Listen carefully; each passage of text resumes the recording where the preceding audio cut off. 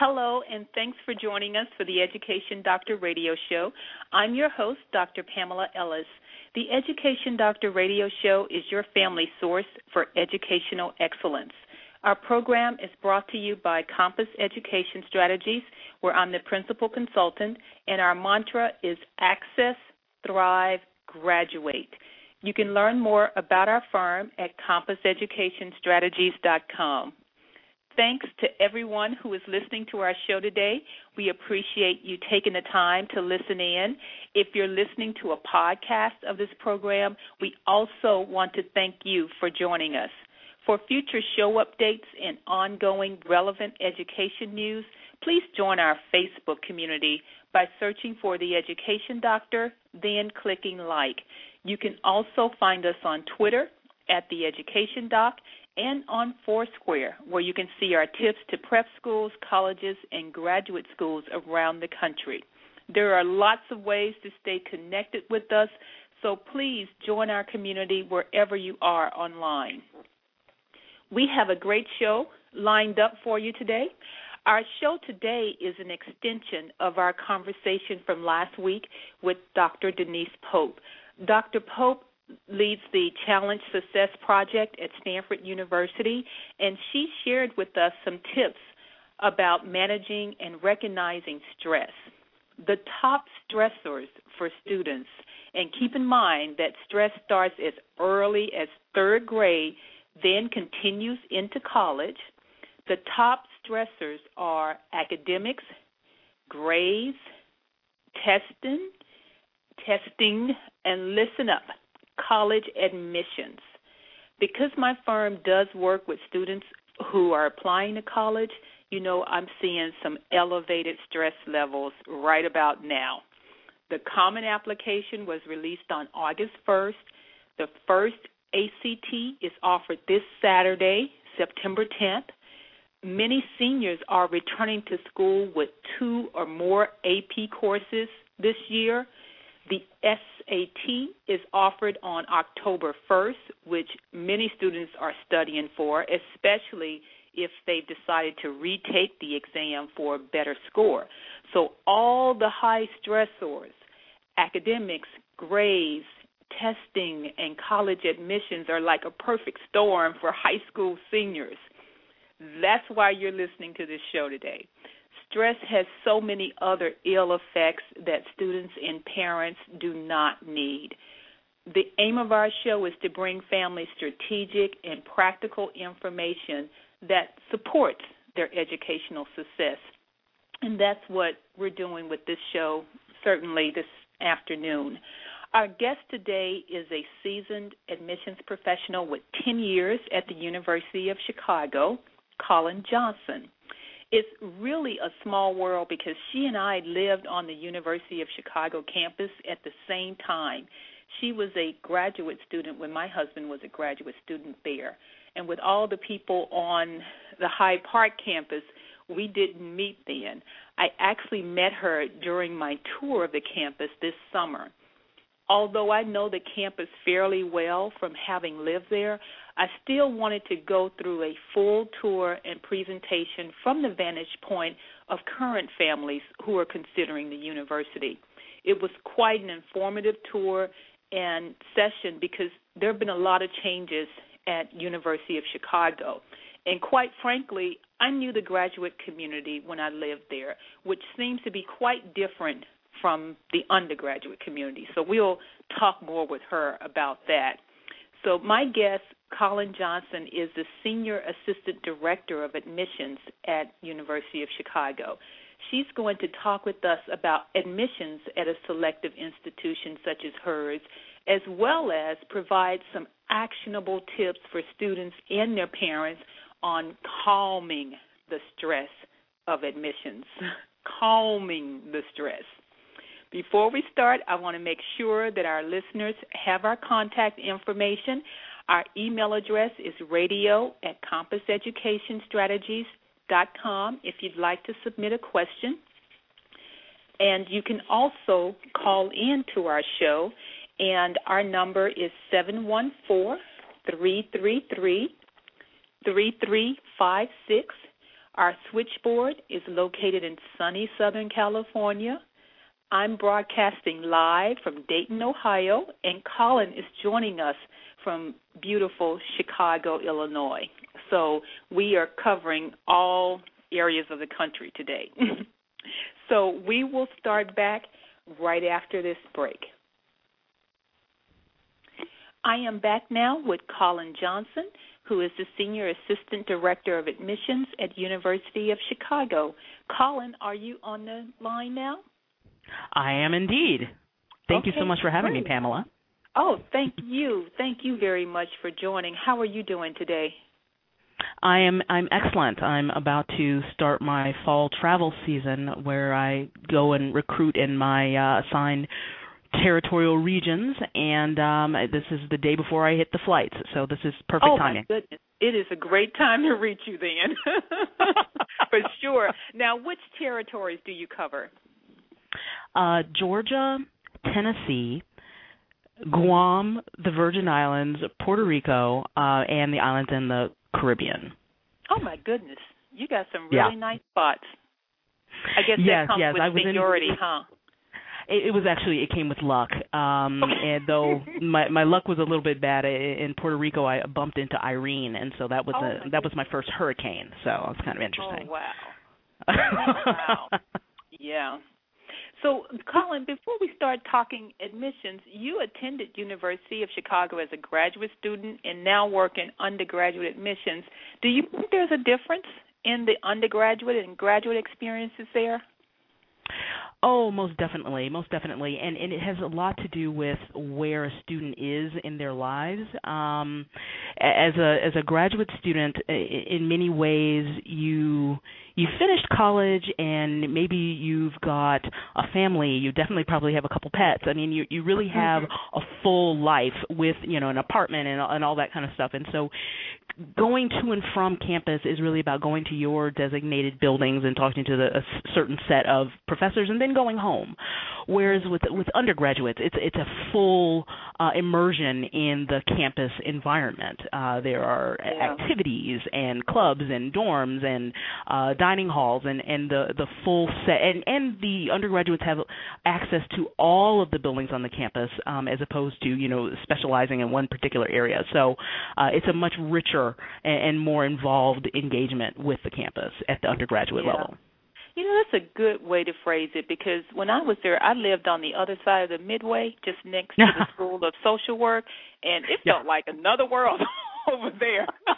It wasn't as busy as the other side of the Midway, so I definitely hear you about that, definitely. Yeah. So what have been some of the changes that you've noticed over the years in undergraduate admissions?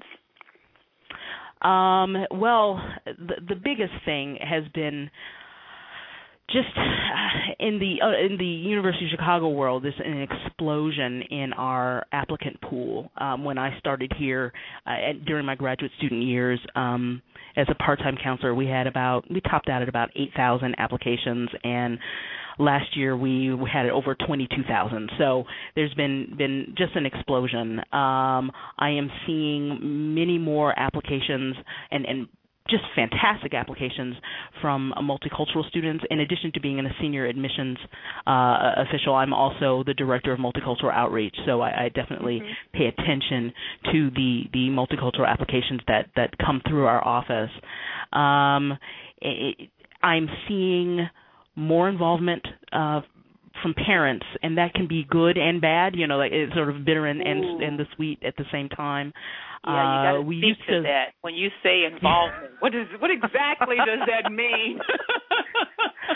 Well, I mean, we always have seen maybe the more reticent student, the parent step forward and take care of things sort of in face-to-face encounters when we have events on the campus.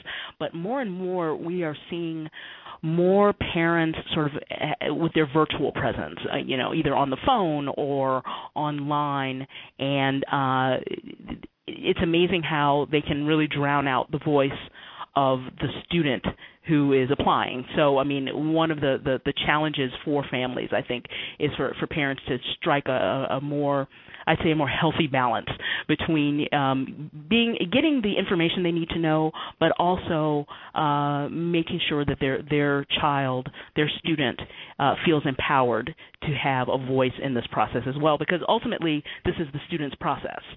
Exactly. That's well said. Well said, Colin. Now, you had mentioned about some of the changes in applicants. Can you elaborate on that more? Like, are you seeing students across the board who have more, for instance, community service involvement than you have seen earlier in your admissions experience? How have applicants really changed? Well, I mean, I think...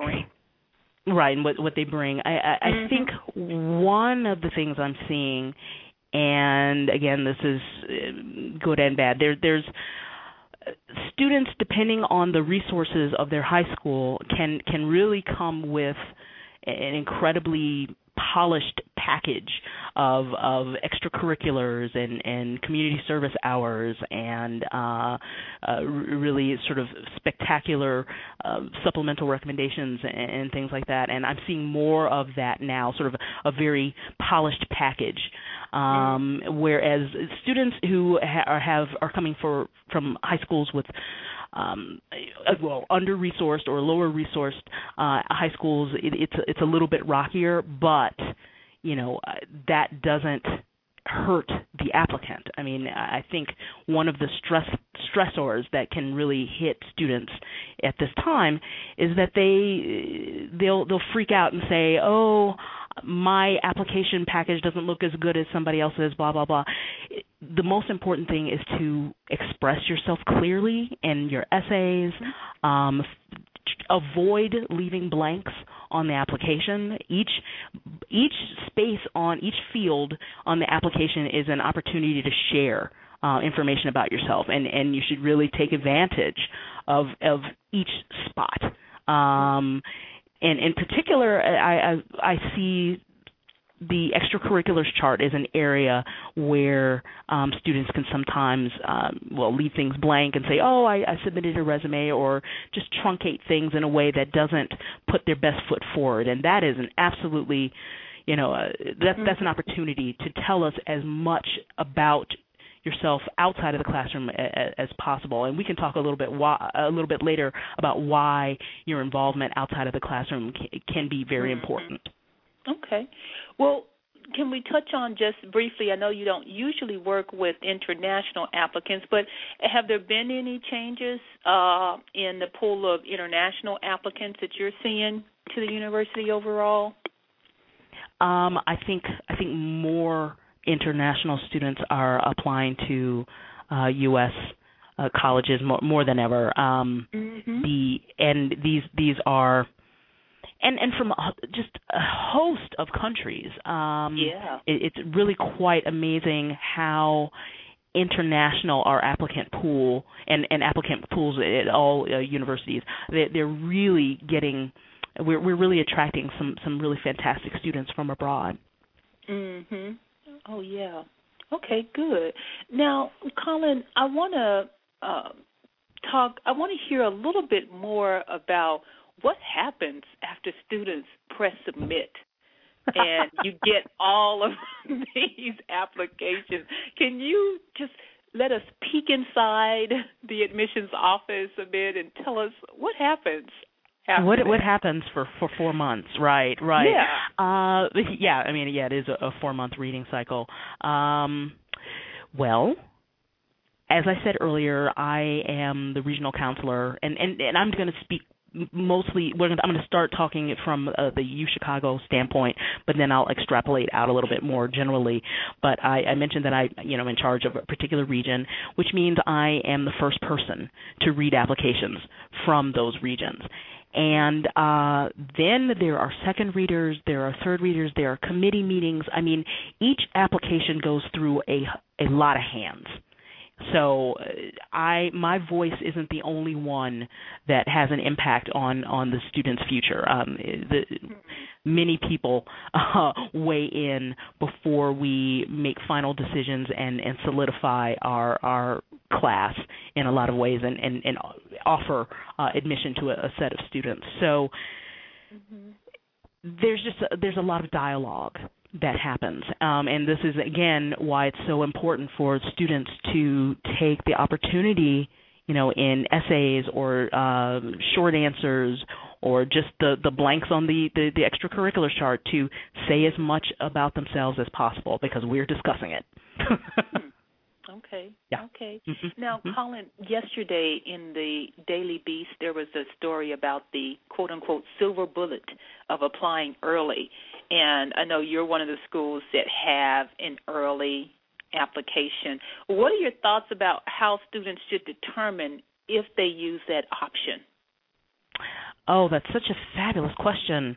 Well, the thing to remember about applying early is that colleges and universities, they are going to be assessing you based on your academic work and extracurricular work from your freshman year through your junior year. So if you are, and there are a lot of schools that are like this, where your most rigorous classes are only offered in your senior year, or they only are available, like maybe some schools only, APs are only available to seniors and things like that, it might be wise to wait for regular, but if you feel that you're a really strong candidate, then go for early. But that's just something to think about. We are looking at you from freshman year to junior year. If you've had any grade stumbles, we aren't going to see the really strong performance you're going to put in senior year, unless you're deferred to the next admissions deadline. So that's really the thing to think about. How does your freshman through junior year work look? Okay. Now, what is the decision when students apply early? Is it admit or defer, or is it admit, defer, decline? We can deny students early. Yes, that is a possibility. Really? Risky. Okay. Who wants to get that kind of news right before Christmas? I don't know. So yeah, that is. Yeah. But I mean, typically, when we think about students and when we look at the patterns of learning that show on the transcript, we can also say, hey, wait a minute, maybe the student's going to really put forth an incredible effort, and it's worth seeing another set of grades. And so that's when that defer option comes in. So I think we, and I can speak generally, I think we like to see a full record before we will deny. It is oftentimes better to see everything that a student has to offer. The only thing, though, I guess let me just to close it off. So I would say, if a student wants to apply early, don't let the fear of an early denial steer you away from applying early, because the odds are you are really engaged and enthusiastic about the school, and that's usually a really strong application. Especially if you can do it by November 1st, because I know I work with students who are fall athletes, and if you have soccer, cross country, or those other activities going on, it can be hard to meet a November deadline. So you really have to be on top of things. And so yeah. Now I wanted to just take a quick break so I can get some water. Okay. So I'm just going to take a quick break, and we will be right back. Okay. Colin, are you still there? Yes, I am. Great. Now, prior to the show, I mentioned to you that I had spoken with a local guidance counselor at a large high school here in the Ohio area. We'll be back with more of the sorry about that. That's okay. One of the things in my conversation with her, I'd mentioned that I would be talking with you today on the show, and she questioned just how holistic your process is for applicants. And I wanted to ask if you can talk about it a bit more and explain it or describe it, for our listeners so that they can understand just what it means to be holistic. And perhaps when she's listening to the show, it might dispel some of her concerns in what she's been seeing. Okay, very good. Go ahead. Oh, I'm sorry. Excellent. All right.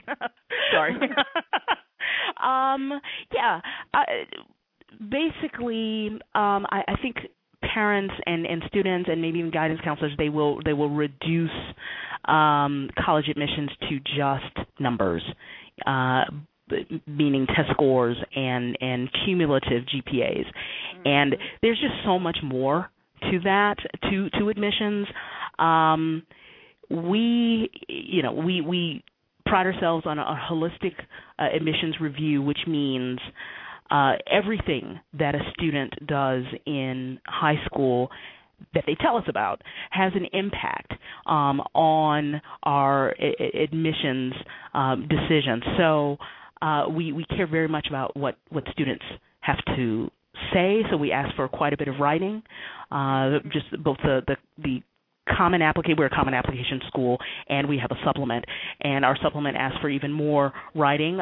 We care very much about what teachers have to say. I mean, teachers help us give us the academic context for a student. The guidance counselor helps us see the student in the larger school community, and if the counselor knows the student well enough, maybe the neighborhood or the larger community beyond the school. When we look at transcripts, my goodness, we're looking at the entire transcript, not just the final GPA. We're looking at the rigor of the coursework that the students have been taking. We look at how well they performed within that rigor. And we're looking, freshman to junior or freshman to senior year, depending on the time cycle that the student applies.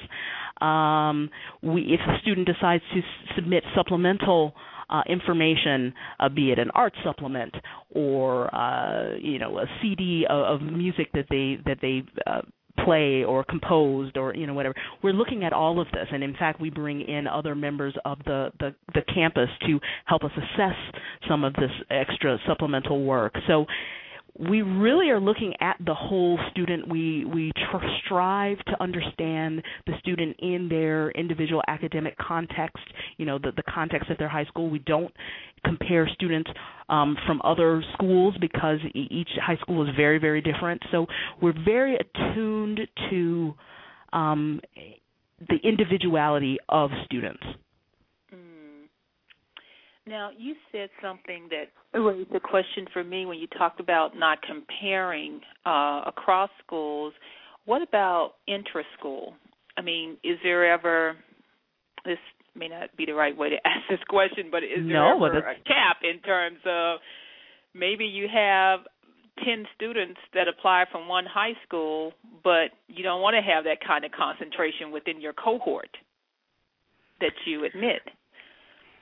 Yeah, no, we don't put any caps on the number of students that we admit from a particular school. The only cap we have is that we are looking to bring in, every school has just so many slots in their class. Right. And that is really what governs the numbers of students that each school can admit. Okay. And I want to go back to the extracurricular because you touched on it a little bit earlier, and one of the things that it stirred in me is that if students feel compelled to fill out everything on the extracurricular, that could cause a little bit more undue stress because it doesn't seem like you're looking for all 10 of the extracurricular items to be filled out. Like students feel like they need to do a lot of things for, a day at a time to show that they're doing something. But you also want some quality and depth in terms of the extracurricular, but you can speak to it from your side in terms of the extracurriculars and how those are presented from the Common App. I mean, I'm always a fan of, students should be engaged in the extracurriculars that interest them, the things that they like, things that they are dedicated to, the sort of just joining a whole bunch of things to, especially say in the junior year, becoming the junior joiner in a way, just to sort of pad the resume. It shows. We definitely can see that, and B, there's no need for it. If you do one activity, you probably do it for a long period of time. And so let us know about that on the extracurriculars chart. If you do 5, then tell us that. Don't feel compelled to, I better pack on like 6 more activities just so, that there's no need for that. Be honest about who you are and do the activities that interest you. One of the things you said earlier was you mentioned about teachers and what teachers have to say.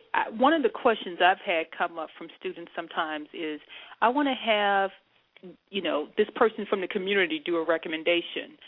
And when it's not academically related, how do they really, what do they bring? And so it's more of a question around how you look at those types of extra recommendations.